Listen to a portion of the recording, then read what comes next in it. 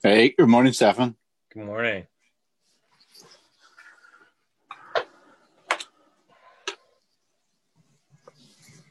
Good morning, Joe. Morning.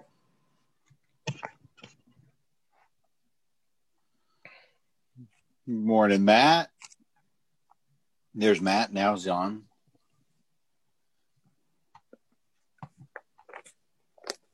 Hey, Mr. Robinson. Hey, good morning. So I texted you when you texted me, and I said, "Yeah, I'm sitting down at my computer. My computer restarted and started installing updates." Installing updates. Yeah. So I'm on my iPad. Sorry about taking a few extra minutes. No. Hey, I worry about praying to this machine. This whole studying the Bible, looking at this machine makes me nervous. Oh, look at Brad. He's got the new baby. I'm trying to do this. We'll see if it works.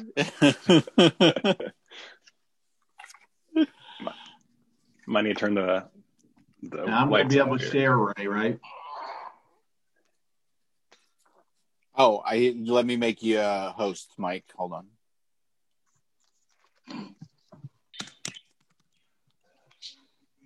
All right, you're in control, Mike. Awesome. That's a scary thought. All right.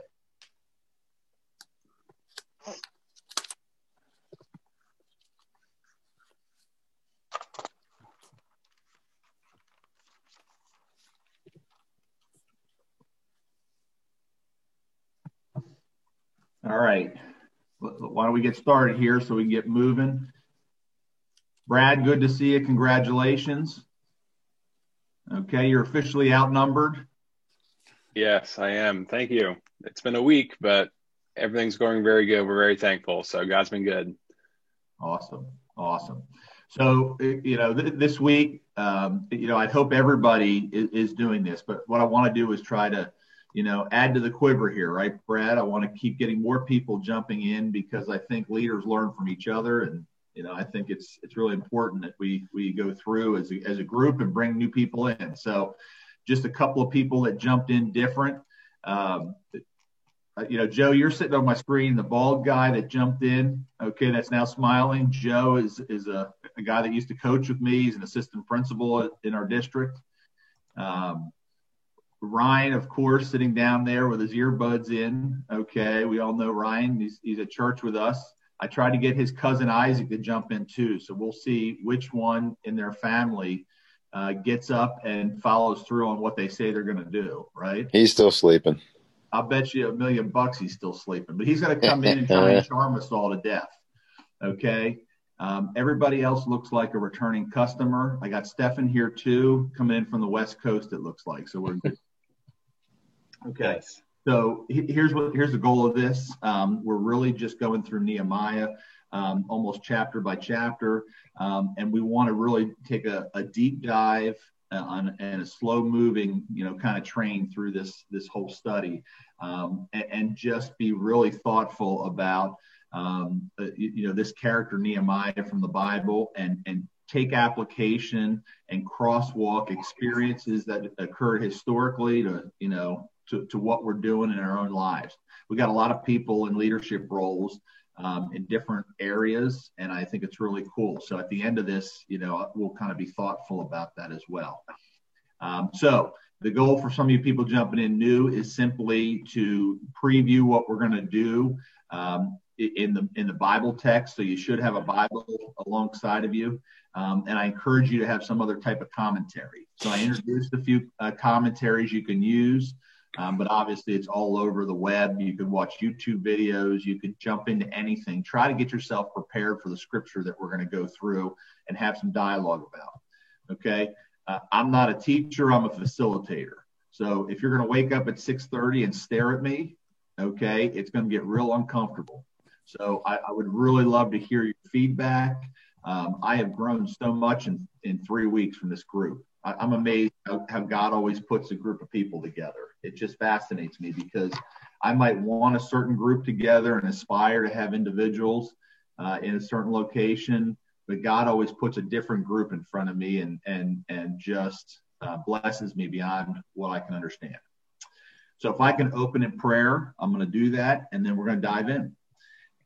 Heavenly Father, Lord, we're thankful. I look at Brad holding his little baby, and Lord, we take a pause and just think about children and that privilege we have to be parents. And Brad's got a lot of experiences ahead of him with him and his wife, with this child, and we want to be thoughtful of that right now, and just give you praise for the birth, and hopefully he's taking care of his wife, that she's recovering, and that the family's settling, Lord, and we just give you praise for that.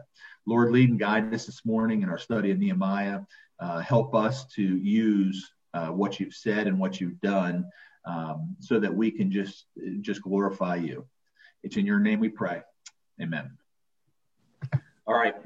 So again, intentional leadership is just what we're getting into. Just want to start off a little bit by kind of reviewing what has taken place. We got into the first chapter.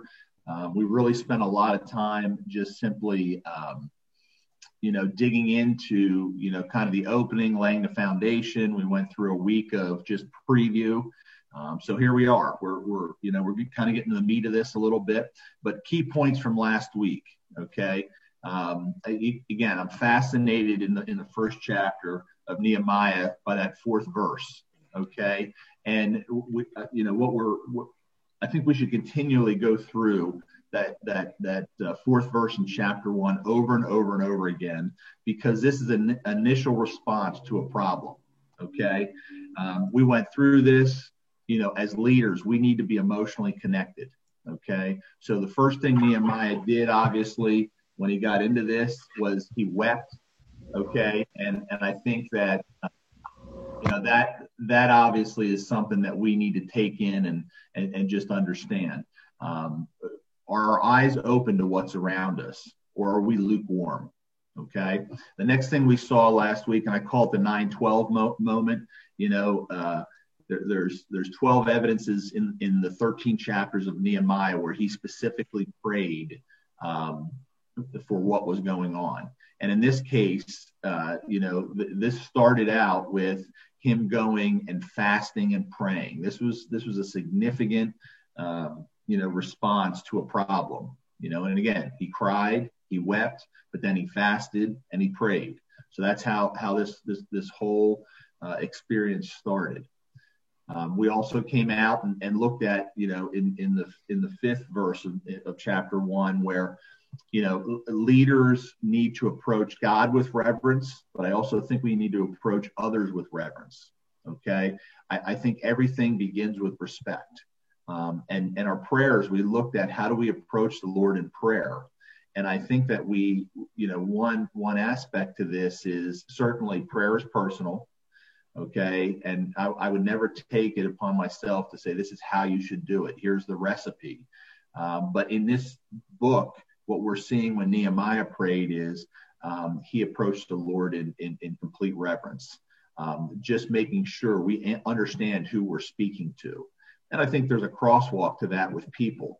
When we don't approach people with reverence, I think things can go south pretty quick.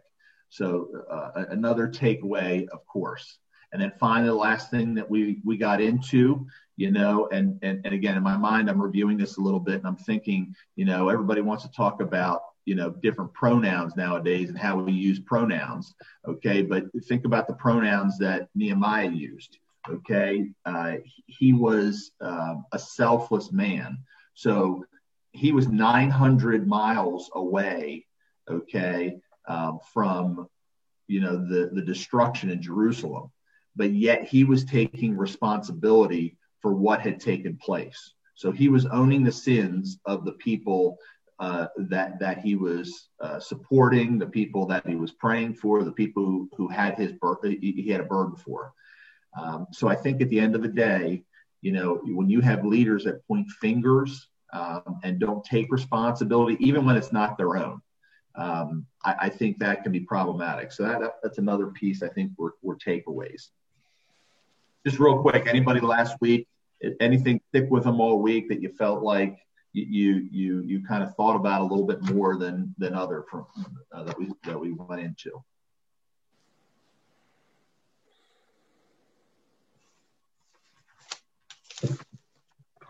All right, makes me feel good. You're either sleeping or last week was terrible. Okay, so let's get into this.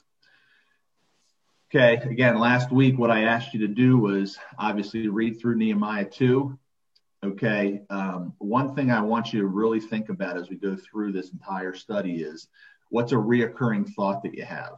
I love the idea of people who can't sleep at night. I love the idea of people who have to get up in the morning. Now, I get up in the morning because I got to go to the bathroom about 3 o'clock in the morning. I'm a middle-aged man, okay? But I also get up. Sometimes you sit up wide awake because there's a burden on your heart. Some people call that stress. Some people call that, you need to get away from your job. I don't believe that personally. I think that's a burden the Lord's given you that you've got to act on. And I think that we need to take stress and we need to spin a positive on it. So what I really want you to understand or to identify is what is your burden. I asked you to come up with your why, obviously. When someone asks you, what can I be praying for you? Okay. And as a believer, we don't have a response. Okay.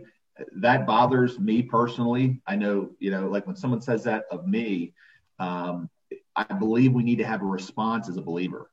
What is your burden? What is your reoccurring thought? So hopefully you come up with that and you started to marinate that a little bit. I think that does change.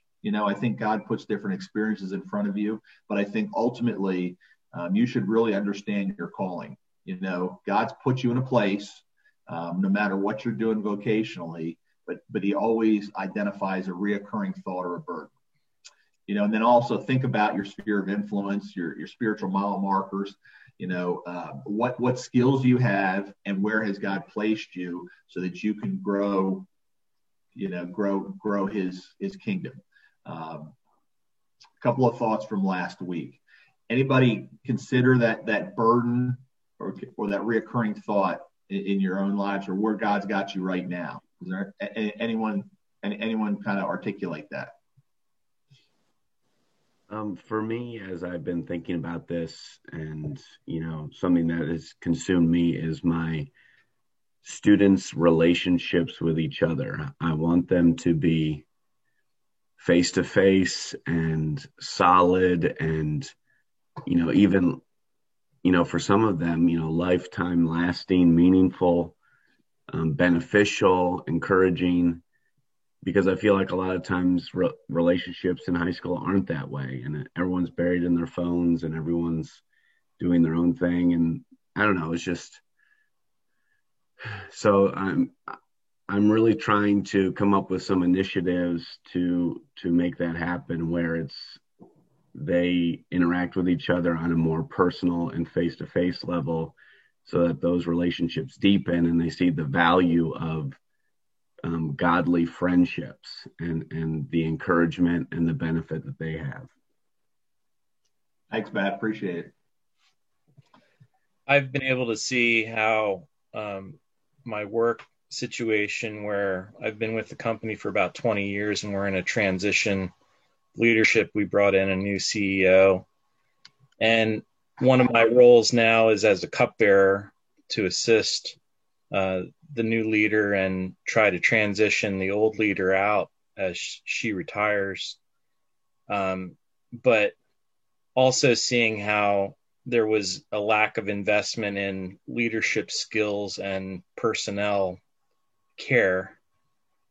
So I kind of see a little bit of the vision of Nehemiah almost coming to fruition in my life, where we're reimagining what our company can look like with a fresh breath of air from our new leader, basically saying, I'm going to invest in my people, trying to encourage interactions. And, as a consultant, I'm an environmental consultant. I like people. I enjoy working with my clients. And I guess my new vision is realizing that, I'm probably going to be in a role where I'm investing in my own employees and sort of building them up as well. So it's a little bit of a shift in thought, where I'm not just working for my clients. I'm building up my and interacting with my coworkers. So it's just it's a tweak in thought, but I like how it really overlaps with Nehemiah and his story. Thanks, Stephen. So just moving on again, what I would say is it's very ironic. We all aspire to be the king, but are we willing to be the cupbearer? And I think, remember, we can also poison the king and kill him as a cupbearer. So we got to be careful with our, our sinful desires, I think, as we serve in that role for sure. So first quiz. And I really like this book. If you're in leadership, Visioneering is probably one of the best reads I've ever had. I've read it 3 or 4 times. And Andy Stanley asked this question, simply looking at this, talking about how do you respond to a challenge? Okay. We all have challenges where we're at, so just in your mind, rehearse this. When you have a challenge you face, what's your initial response? Okay. And it's rhetorical. I just want you to process this to start off. Okay. And of course, I know myself very well. Okay. I obviously answer that one. Okay. I tend to drop my head. Okay. I tend to go, grab whatever the issue is and I go right at it, but let's take a step back and look at the scripture here of Nehemiah. And let's call it Kislev to Nisan. Okay, so in verse 1, in chapter 1, verse 1, they talk about that season of Kislev, and then they talk about that season of Nisan. Okay, that's a 4-month waiting period. So Nehemiah was introduced to the problem. Okay, he wept about it, he prayed about it, he fasted about it, and it brings us to where we're at today in chapter 2, where he had 4 months of waiting. Okay. So for me personally, again, when I have a tendency to charge ahead, okay, I'm reminded very clearly, and we have a lot of leaders, okay, in the Bible, that, have different examples of how long they waited. Okay. And I think that's very important because we're going to see what that means scripturally and how that affected what Nehemiah did. But again, I think that is my initial response. So think to yourself, what's your response? Okay. And I don't think there's any right or wrong answer, to be honest with you. I think God has created people to all respond differently.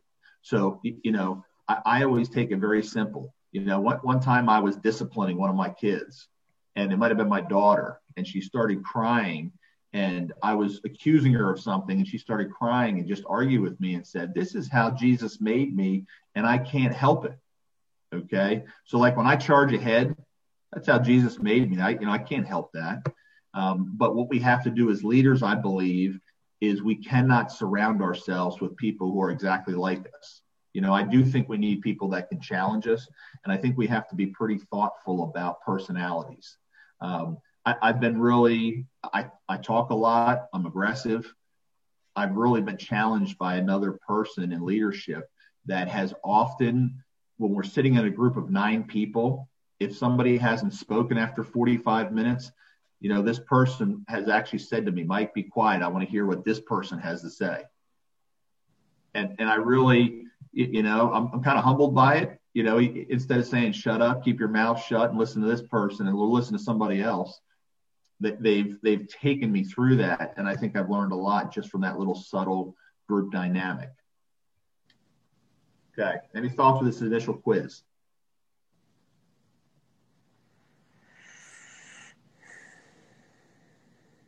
Okay. And again, I think we see initially that the waiting created this urgency for Nehemiah to have prayer. Okay. Okay. So again, a couple of different thoughts, and I wanted to throw this slide up just to give you some other, some other typical responses. We're going to dig into the scripture. Okay. But what I'd like to kind of just address here with this slide is simply that we need to make sure that we are prepared for that moment in time. In this chapter, you're going to see Nehemiah had his moment. Okay. And I do think that is so difficult. So for the 4 months of prayer and fasting, okay, Nehemiah not only prayed, but he planned. Okay. And I think that, again, you're going to see the big moment in time that he has, to respond and how he did that. And I think, for us, praying is not an inactive process. Okay. It certainly is an active process, and it certainly involves, I believe, a pen and a paper as well. So I think that, we pray, and I think we get lost in our thoughts, and I don't think there's any focus to it. I think when you pray with a plan and it leads you to a plan, then I think it becomes organized. And then I also think you really understand and discern God's will more clearly. Just my 2 cents. So thinking about this, Nehemiah, you're going to see some emotions again come out. Okay. And now if you have a palace protocol, if you will, okay, basically as a cupbearer, Stephan, you say you're the cupbearer. When you approach the king, okay, with a certain set of emotions, like showing that you're sad, okay, in those times you could be beheaded for that. Okay, so there's a risk involved when we approach our supervisors, our leaders a certain way. Okay, for me, it's arguing. I got to be careful that my dander doesn't get up. Okay, that I'm respectful of positions of people I work with. I tend to be sarcastic. Okay, I tend to be direct, and I tend to say what other people think, and it's not a good thing. And I think I have to be so guarded with those leaders that I work with, because again, things just fly. In this case, it was sadness for Nehemiah. Okay. There was a consequence to being sad if you were a cupbearer. The other thing I would say is, in this situation, you're going to see the queen was present, which is not really typical for any kind of public situation as this one in chapter 2 took place. Okay, did it distract the king? I think we all know our wives have influence on us. In my job, my secretary has influence on me. Okay, women have influence. Okay, women in men's lives and leadership, but also women and leaders. I think their spouses have that influence, and I think we have to understand that it's not compartmentalized. It's not one person in leadership. So in this situation, that's going to present itself as well. Okay, so let's just jump into this right off the get-go. So I'm reading from the NIV, and let's just go almost line by line here to consider this, have some conversation, and think about it. Pull out what you think stands out. So in the month of Nisan, the 20th year of King Artaxerxes, when wine was brought to him, I took the wine, gave it to the king. I had not been sad in his presence before, so the king asked me, "Why does your face look so sad when you're not ill? This can be nothing but sadness in the heart." I was very much afraid. So for me, again, as I got into this, dug into it, we're looking at 40 years of time that has passed. Okay, you have to understand that the Lord uses it. I see nowhere in the scripture where it calls the king a godly man. In fact, I believe the king, it was no different than some of our secular leaders that are godless. Okay. So I do believe that God works through secular, godless men and women. Okay. That's all about God being sovereign. So I think we have to understand that, that influence of a believer can be secondary. We can experience God's moving on people that don't have him in their heart. So I think that's very important to take in as we look at this. So, it's very evident here as we get into this that the emotions that are shown, he's sad, very clear. Okay.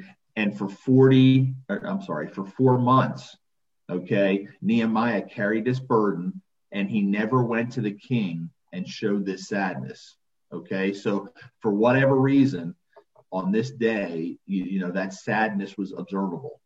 Okay. And I think that there's, again, a couple of things that can happen when the king says, why does your face look sad, even though you're not ill? Okay. We're at a crucial moment here now. Okay. And I think that we see that because the response is that, Nehemiah was afraid. Okay. So I think that when we look at this, he's authentic. I think at the end of the day, you don't know what to expect from a human leader. So we're at a crossroads here. So it's kind of the introduction to what we're going to dig into, but I think it sets the stage. Any thoughts with this about, how Nehemiah approaches this interaction?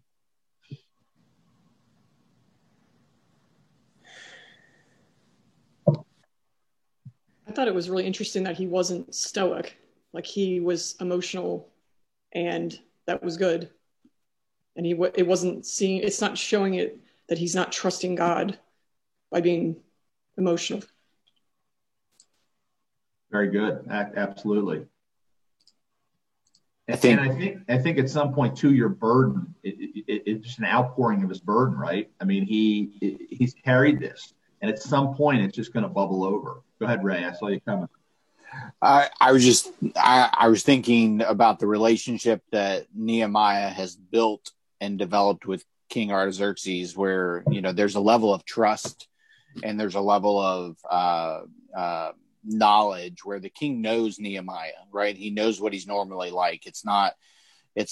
He noticed because something was different than what was normal. And so Nehemiah's been faithful.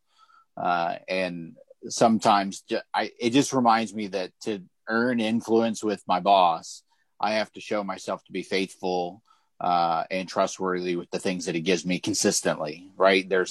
So he has relationship capital with the king leading up to this moment because the king's noticed. It's a great point. And we think to ourselves, what's our purpose in relationships? Okay. I think it's different with almost every individual. It's I don't think it's a canned process when we have interaction with other people. I think so many times I try to win people to the Lord.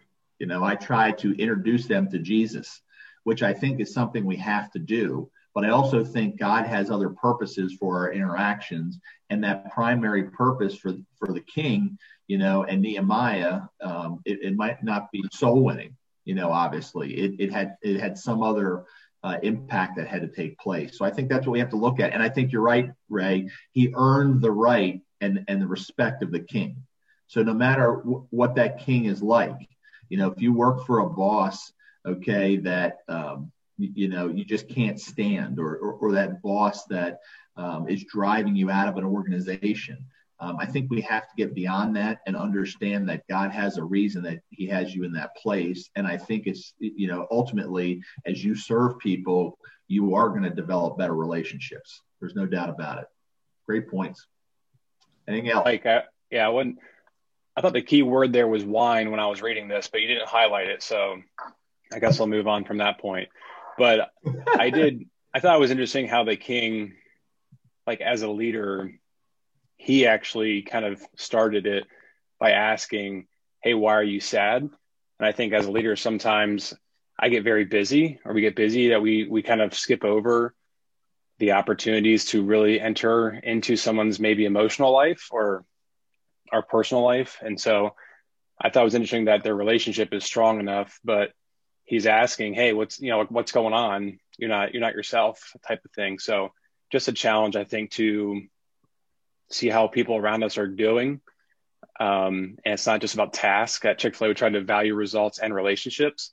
And that's tough. It's tough to do both. But I thought that was interesting. And I just love the emotional side of it that Nehemiah put out, that he was afraid. I think that's also just very transparent, because if I wrote my story, I would have skipped that and just put like, this is going well. I went to the king, and I just love his transparency and how he writes this. Great point. And I think, Brad, I'm glad you spoke that, because you're in a food industry and everything's got to move at 100 miles an hour. So when do you actually have that opportunity? And I think you have to look at our own opportunities in leadership. We get consumed with pace, and I think we do have to stop and be intentional about that, for sure. Great point. And again, I love the comment you brought up. Of course, you're going to highlight something different than me. That's why I got a bunch of smart people in the room with me. Okay. So let's keep moving. Let's keep rolling here. Okay. So the next thing we're going to look at, let's go right through the scripture. But I said to the king, may the king live forever. Why should my face not look sad when the city where my ancestors are is buried in ruins and its gates have been destroyed by fire? The king said to me, what is it you want? Okay. Then I prayed to the God of heaven. Okay. So for me, again, okay, just a couple of things that stood out in this section, if you will. Okay. He asked, why should my face not look sad? Okay. I think, Nehemiah was not a politician. Okay. He didn't answer. He had an opportunity here, because if you look in the previous verse, for me, it stood out that his last sentence was, I was very much afraid. So his emotions right now is he's scared. Okay. He knows the potential of what could happen. So then he said to the king, okay, why should my face not look sad? Okay. Well, for me, again, when we're faced with that critical juncture, as we speak to our bosses or we speak in leadership, okay, there's a facade that comes out. Okay. There's manipulation. There's politics. Okay. There's rubbing shoulders with people that takes place. That's not authentic. Okay. Nehemiah wasn't any of those things. Nehemiah spoke exactly what he was feeling, no matter what the consequence was going to be. So again, why should my face not look sad? I think we need to be people of conviction. I don't think there needs to be emotion. So for me, I need to remove emotion in order to present conviction, and I think that's what Nehemiah is doing here very clearly. The other thing that again, stood out to me again is, here's the big statement. Okay. Because he responded in a manner that was, very direct, very honest, very authentic. Okay. He got the next question. The king laid it out there. After 4 months of praying and fasting and waiting, okay, now all of a sudden they're going to ask me what I want. Okay. Have you ever been put in that position where you've been asked that question, and are you prepared to respond? And I think that is, we go back to how we introduced this from last week. When you talk about your why, when you talk about what you are passionate about, or where God is leading you, or what people can pray for you about, when you're asked the question, what is your want? After so many months, you better be ready to answer it. And I think for me, that's a challenge, because one, to Brad's point, I think it slows us down with the monotony of the day to day and helps us to be prayerful and thoughtful about what is the sense of urgency that God puts on our heart. Okay. We have to be compartmentalized. We have to know where God's leading us, because we're going to get to that critical juncture when somebody asks us what we want. You got to be able to articulate. So what's interesting too is, okay, we go back. Nehemiah is afraid. He's been authentic. Now he's asked the big $1 million question. What's the first thing he did? Praised him. He prayed, right? He prayed. Okay. So not sure what that looks like. I can't imagine the king really had the patience to, hold on a minute, just wait. You asked me this big question, and I know if I answer it wrong, you're going to take my head off. Okay. Just give me a minute to pray. Just one. Okay. I'm sure this looked like one of those missile prayers. Okay. Or something that was fired up. Okay. But I do believe that, again, this gives me a lot of pause. Okay. At what point before something flies out of my mouth, do I just ask God for maybe that one, that one injecture, hey, I'm going to say this, but please allow me to say it with the right terms, the right vocabulary, with the right tone, whatever it may be in that moment of time, do we pause? And I think that was something that stood out to me as well. Comments? What do you think by this section?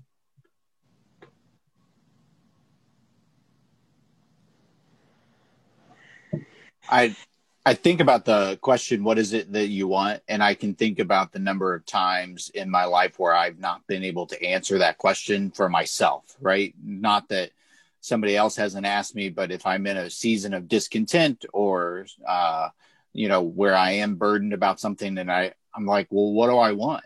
And I don't know the answer to that, then I need to keep waiting, right? I need to keep pausing and say, okay, I need to be able to answer this. And sometimes I think it's fine, right? I think we get impatient with ourselves sometimes. It's like, well, what is it that I want? Or what is it that I'm really burdened about?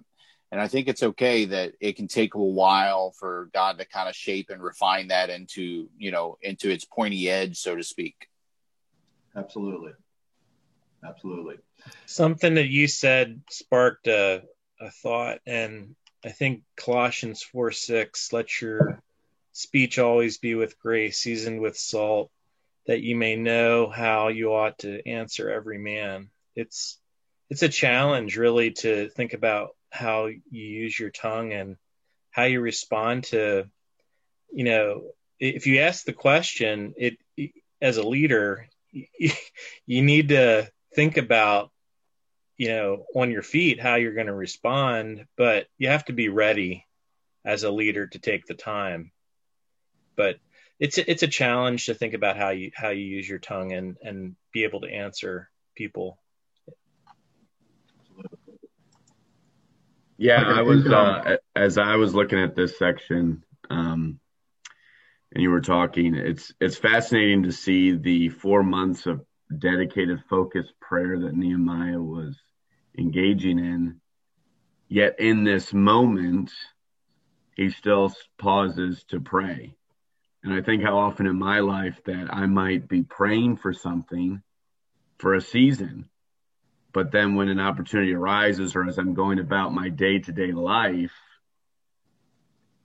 I often neglect to take that time to pause, to stop and pray in that moment as well for wisdom, for grace, whatever Nehemiah prayed for in this situation. I think it's very easy to just plow on through straight ahead. I'm like you, Mike. I'm just here's a problem, let's just get it done then kind of person. And so to see this, pause, and it probably was only a few seconds, right? It's not as you said, it's not he's down on his knees now and praying for 30 minutes before he answers the question. This is something that happens very quickly, but often that's the kind of prayer that I neglect. And so I think, for each of us, as we think about, leading being tied to prayer, it's important for us to recognize our own shortcomings in that area and seek to improve, in whatever shortcomings we see in ourselves in our prayer lives. Absolutely. All right, let me keep rolling here. That's good feedback for sure. So let me just go to the next section here and again keep digging through. Okay, so in verse 5 it said, I answered the king. Okay, if it pleases the king, if your servant has found favor in his sight, let him send me to the city of Judah, where my ancestors are buried, so that I can rebuild it. Then the king, with the queen sitting beside him, asked me, how long will your journey take? When will you get back? It pleased the king to send me, so I set a time. Okay, again, very clear. Okay, and the king is going to ask these answers. I'm sure the king had also his own agenda. Okay, he's got this cupbearer. Remember, the king previous to this one, died because the cupbearer poisoned him. Okay, so you get the wrong person for the job. Okay, it's going to cost you your life. So I got to believe, that there's some personal interest in this for the king, because he sees this burden. I think it was observable. I think the king probably, whether he would agree, would admit it or not, probably knew that he wasn't going to stop this burden. You know, it's like anything else. When you're a leader, you cannot prevent people in your organization from following their passion. You know, I think the minute you start doing that as a leader, I think people leave. You know, you lose good people. So I think that you have to, this king obviously knew he wasn't going to get in the way of this. So then he's asking these questions more specifically from Nehemiah, and just his ability to articulate exactly what he wants. And we're going to see this, you know, even through the rest of the passage. Okay, that it's unbelievable to me in this simple exchange how detailed, okay, the responses were. And I just wonder too, are our conversations artificial in leadership? You know, like to me, it really bothers me when we waste time in our organization, right? We're talking in circles, you know, so when people don't come to the table prepared, for me, it becomes frustrating because I think this is what should happen.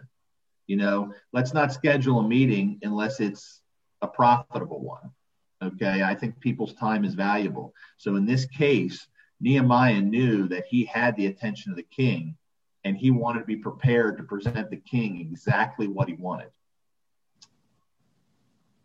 Any thoughts with this initially?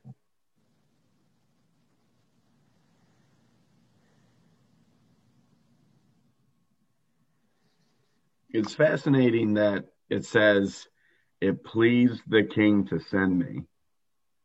And I know we've talked a lot this morning already about the relationship that Nehemiah had with the king.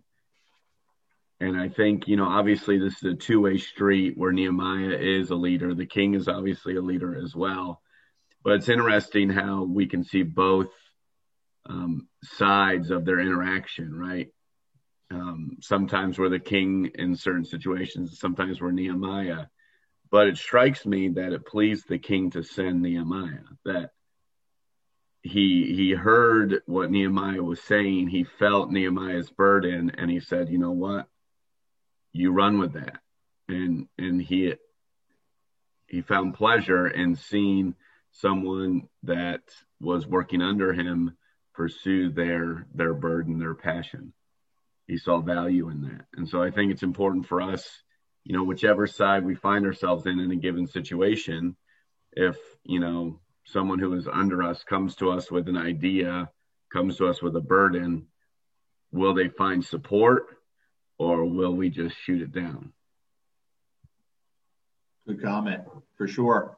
And again, we're going to see this in the next passage as well. There's still that reverence in every statement that's made. Okay, reverence to God, but then reverence to authority. And I think over and over and over again, we're going to see that. And I think if we don't bring that to the table as believers, I don't think anything's going to become profitable. Okay, and again, Matt, you see how verse 7 starts off. It's funny you say that because it's almost a redundant statement again. I also said to him, let me start my statement out. If it pleases the king, may I have letters to the governors of Trans-Euphrates so that they will provide me safe conduct until I arrive in Judah. And may I have a letter to Asaph, the keeper of the royal park, so he'll give me the timber to make the beams for the gates of the citadel by the temple and for the city wall and for the residence I'll occupy. And because the gracious hand of my God was on me, the king granted my requests.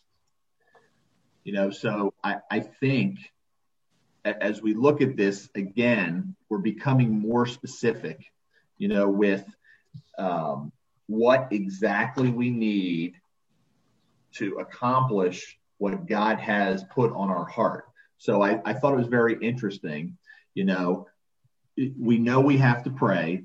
Okay, we learned about that in the 4 months, and then we learned about that in the emergency prayer that went up right as the king asked the big question. Okay, so we know we've got to pray, but we also have to plan. So as you look at, you know, Andy Stanley brought this up, and you look at what had to be done.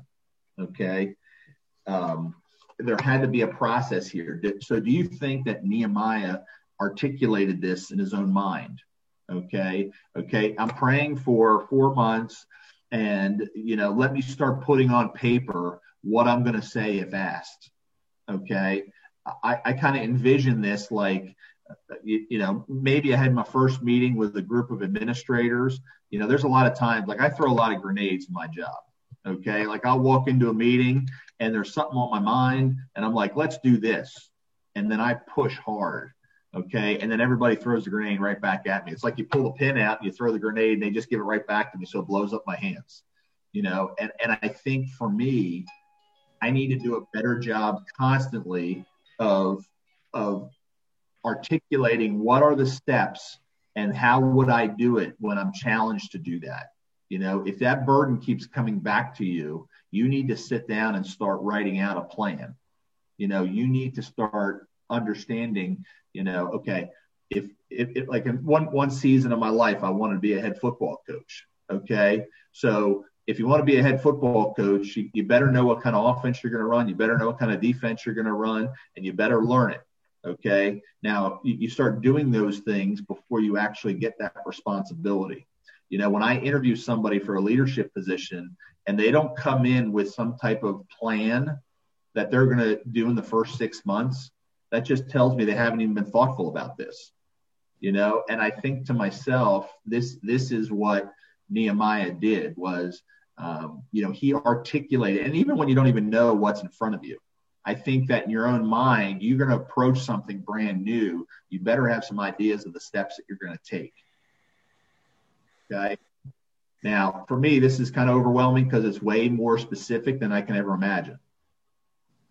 Like I can't imagine getting that specific when I get this kind of big question. But it just shows that this was going to happen. What are your thoughts with the planning that took place in the end of this chapter, as we move on?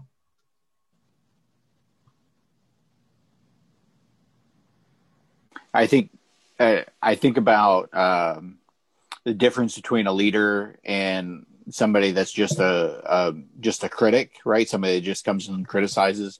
As a leader begins to think through, okay, I've identified a problem. How do we solve it? Rather than just say, hey, this is a problem. You go figure it out. And I think as leaders, it's on us to help cultivate and develop, okay, if we see something that needs to be fixed, how do we fix it? I think that distinguishes somebody that's a leader versus somebody that's just a critic. But it's a great comment, Ray. So I think to myself, I've been in the same organization for 17 years. Okay. And some of the same comments get old. You know what I mean? Like I get tired of hearing the same thing over and over again. And I think at what point do we do something about it? And I think I've been in situations in my current organization where I've heard people gripe about something for 10 years and everybody's in agreement that something needs to be done, but nobody's doing anything.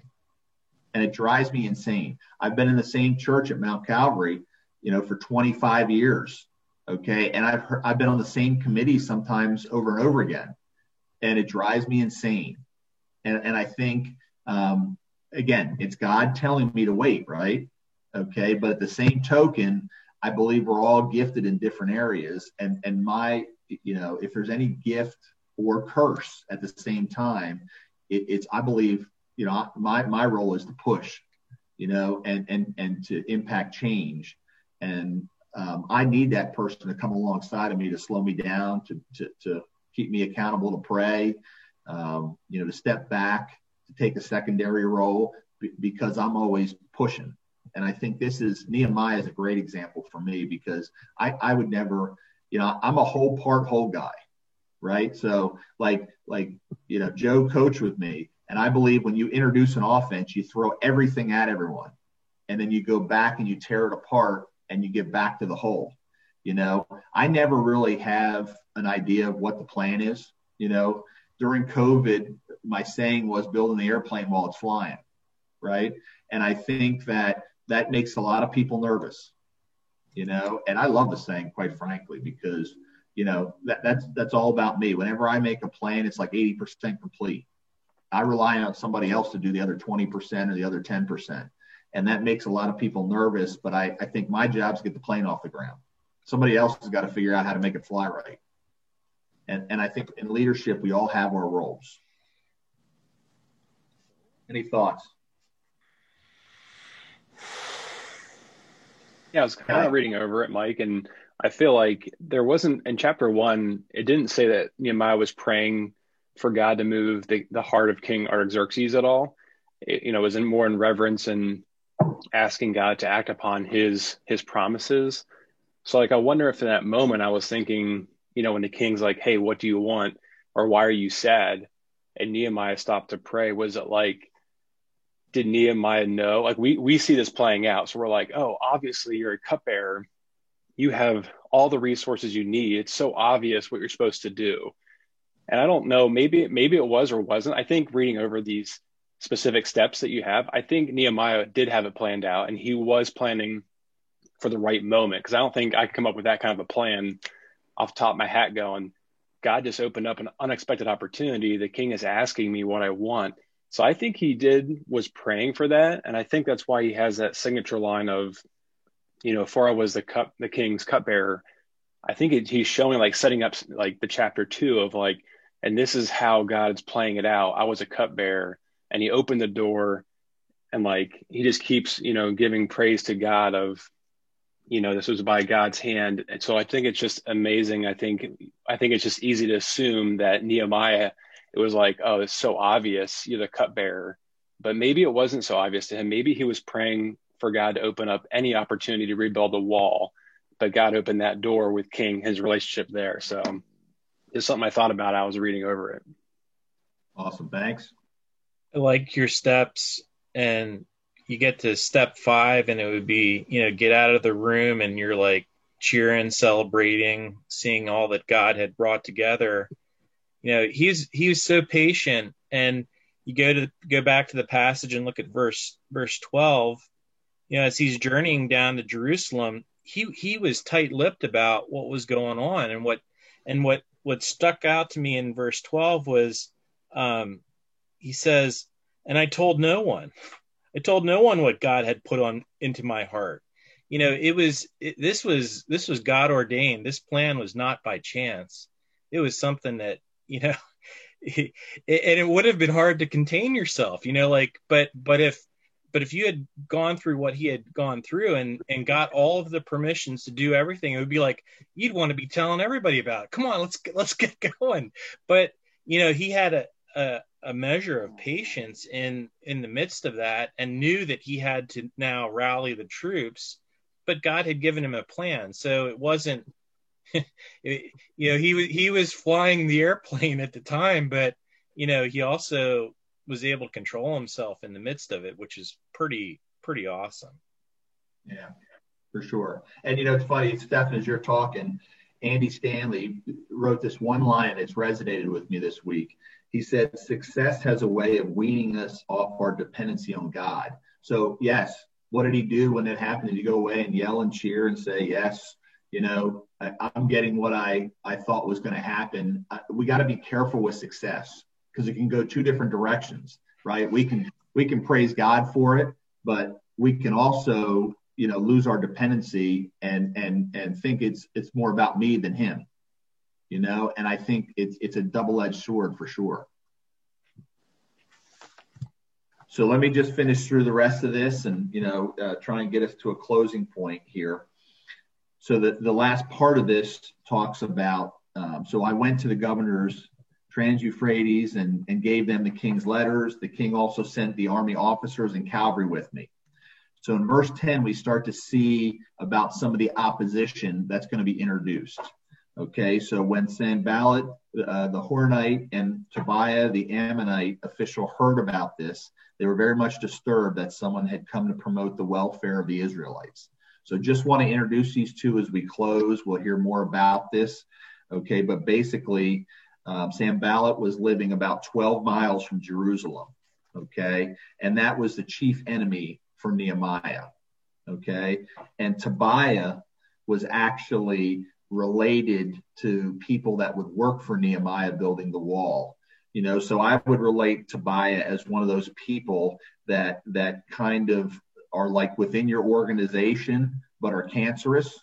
There's always people around us that are going to be, the antithesis of what we want to try to do. And that was Tobiah.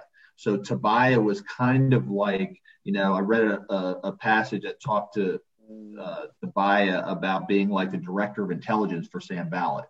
Okay. So, I think that's what we're leading to, is starting to understand that even while things are going and we're recruiting people, there are going to be people around us and within us that are going to be a problem for us. Okay. So we're starting to get introduced to that as we finish our reading here. Okay. A couple of final points I just want to make as I get to the end here and tie it all together. Okay. First thing, and again, going back to my buddy Andy Stanley, talks about God's using our circumstances just to position us. So that's one of those takeaways that we want to look at. There's always going to be obstacles. Okay. There's always going to be a lack of resources. So if you're waiting for, the right resources, if you're waiting for the obstacles to be out of the way, I'm not sure that's going to happen, completely. It's going to be there. We're going to be introduced to people that are going to be naysayers. I was just in a meeting the other night, and I've always been on boards where everybody had to be in consensus, right? We got to have consensus on everything, right, Ryan? I mean, it's like, heaven forbid we disagree with one another. I think it's okay, not to have consensus, but to have cooperation, right? So I really am, believe it or not, I'm okay leaving a meeting myself when I don't get my way, okay? Because I believe there's got to be cooperation. But I do believe in disagreement. And I think as part of this, when we look at visions or we're looking at burdens that come in front of us, okay, it's not going to be without conflict. It's not going to be without disruption. It's not going to be without disagreement. And I think that's a hard part for believers to get to. When you take a vote, it's not going to be 100%. Okay. And I think, at the end of the day, that's where we have to position ourselves in leadership. Okay. The next thing I think we have to take a look at as well is that God very clearly, okay, I think will orchestrate what he originates. Okay.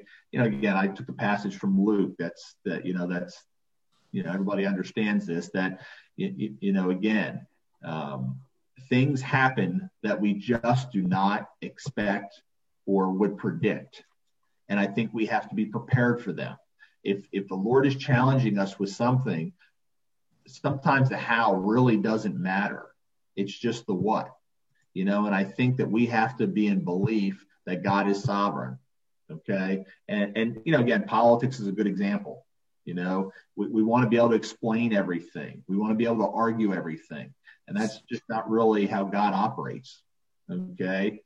He's sovereign. It's going to work.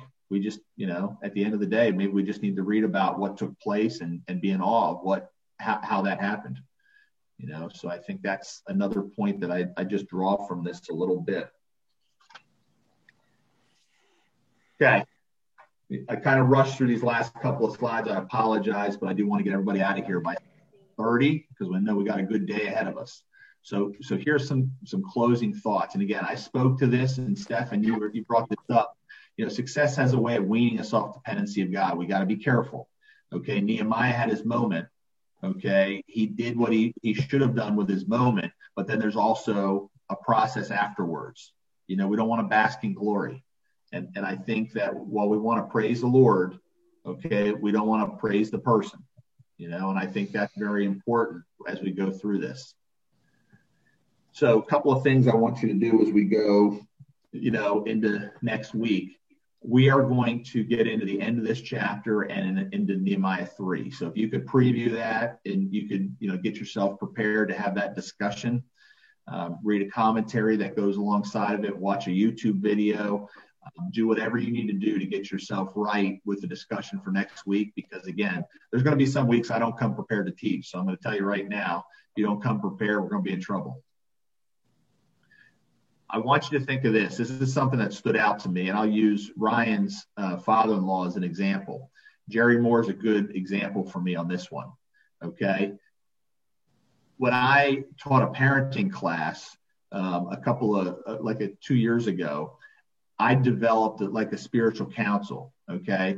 I had 10 men that I emailed a question to every week for 10 weeks, and I wanted them to respond to it. And those men were like, grandpas, people who had raised kids, so for me, it was like, I'm going to teach on parenting, and I'm not done really, this initial phase of parenting just yet. I got some kids still that, are less than 20. Okay. So I felt like I wasn't through, my proverbial gauntlet yet. So I had these 10 guys respond to me, and Jerry Moore stood out to me.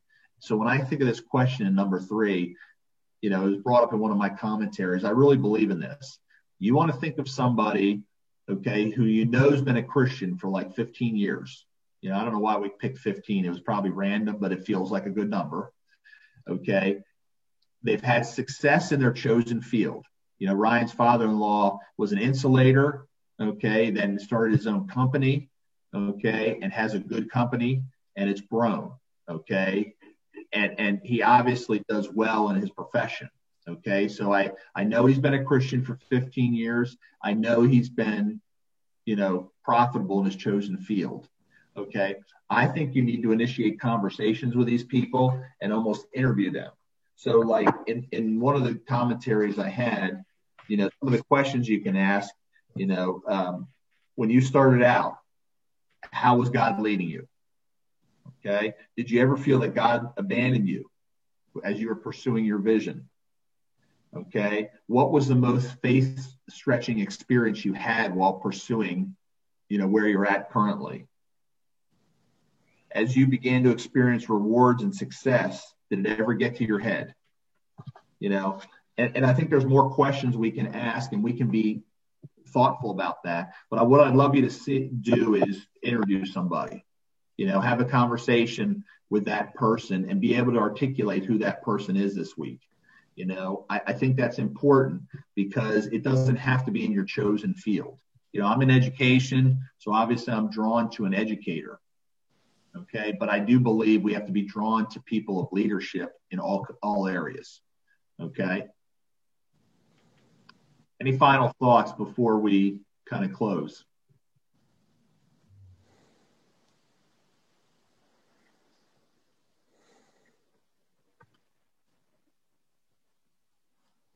Okay. What I would say is again, each one of you are appreciated. I think I talked to some of you during the week, and draw a lot of feedback and wisdom as we move forward. I think it's going to be a nice journey. By the time we're done this, I feel like we're going to have a nice deep view of Nehemiah and a fantastic leadership example.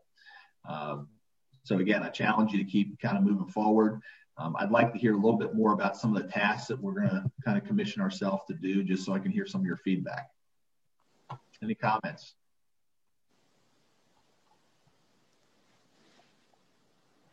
Okay, let me close in prayer.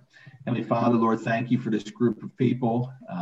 Just really deep, Lord, and thoughtful and challenging for me personally. I give you praise for that, Lord, to bring these people together in one space. Help us not to take your word lightly. Lord, we are commissioned to do something, whether it's read a passage or to consider something, reflect on it, and pray on it. Help us to do that with the zeal that Nehemiah had. It's in your name we pray, Lord. Amen. Okay, folks. Same time next week. That's good. Thanks, Mike. Thanks, Mike. See you guys. Thanks, Mike. Thanks, Mike. See you.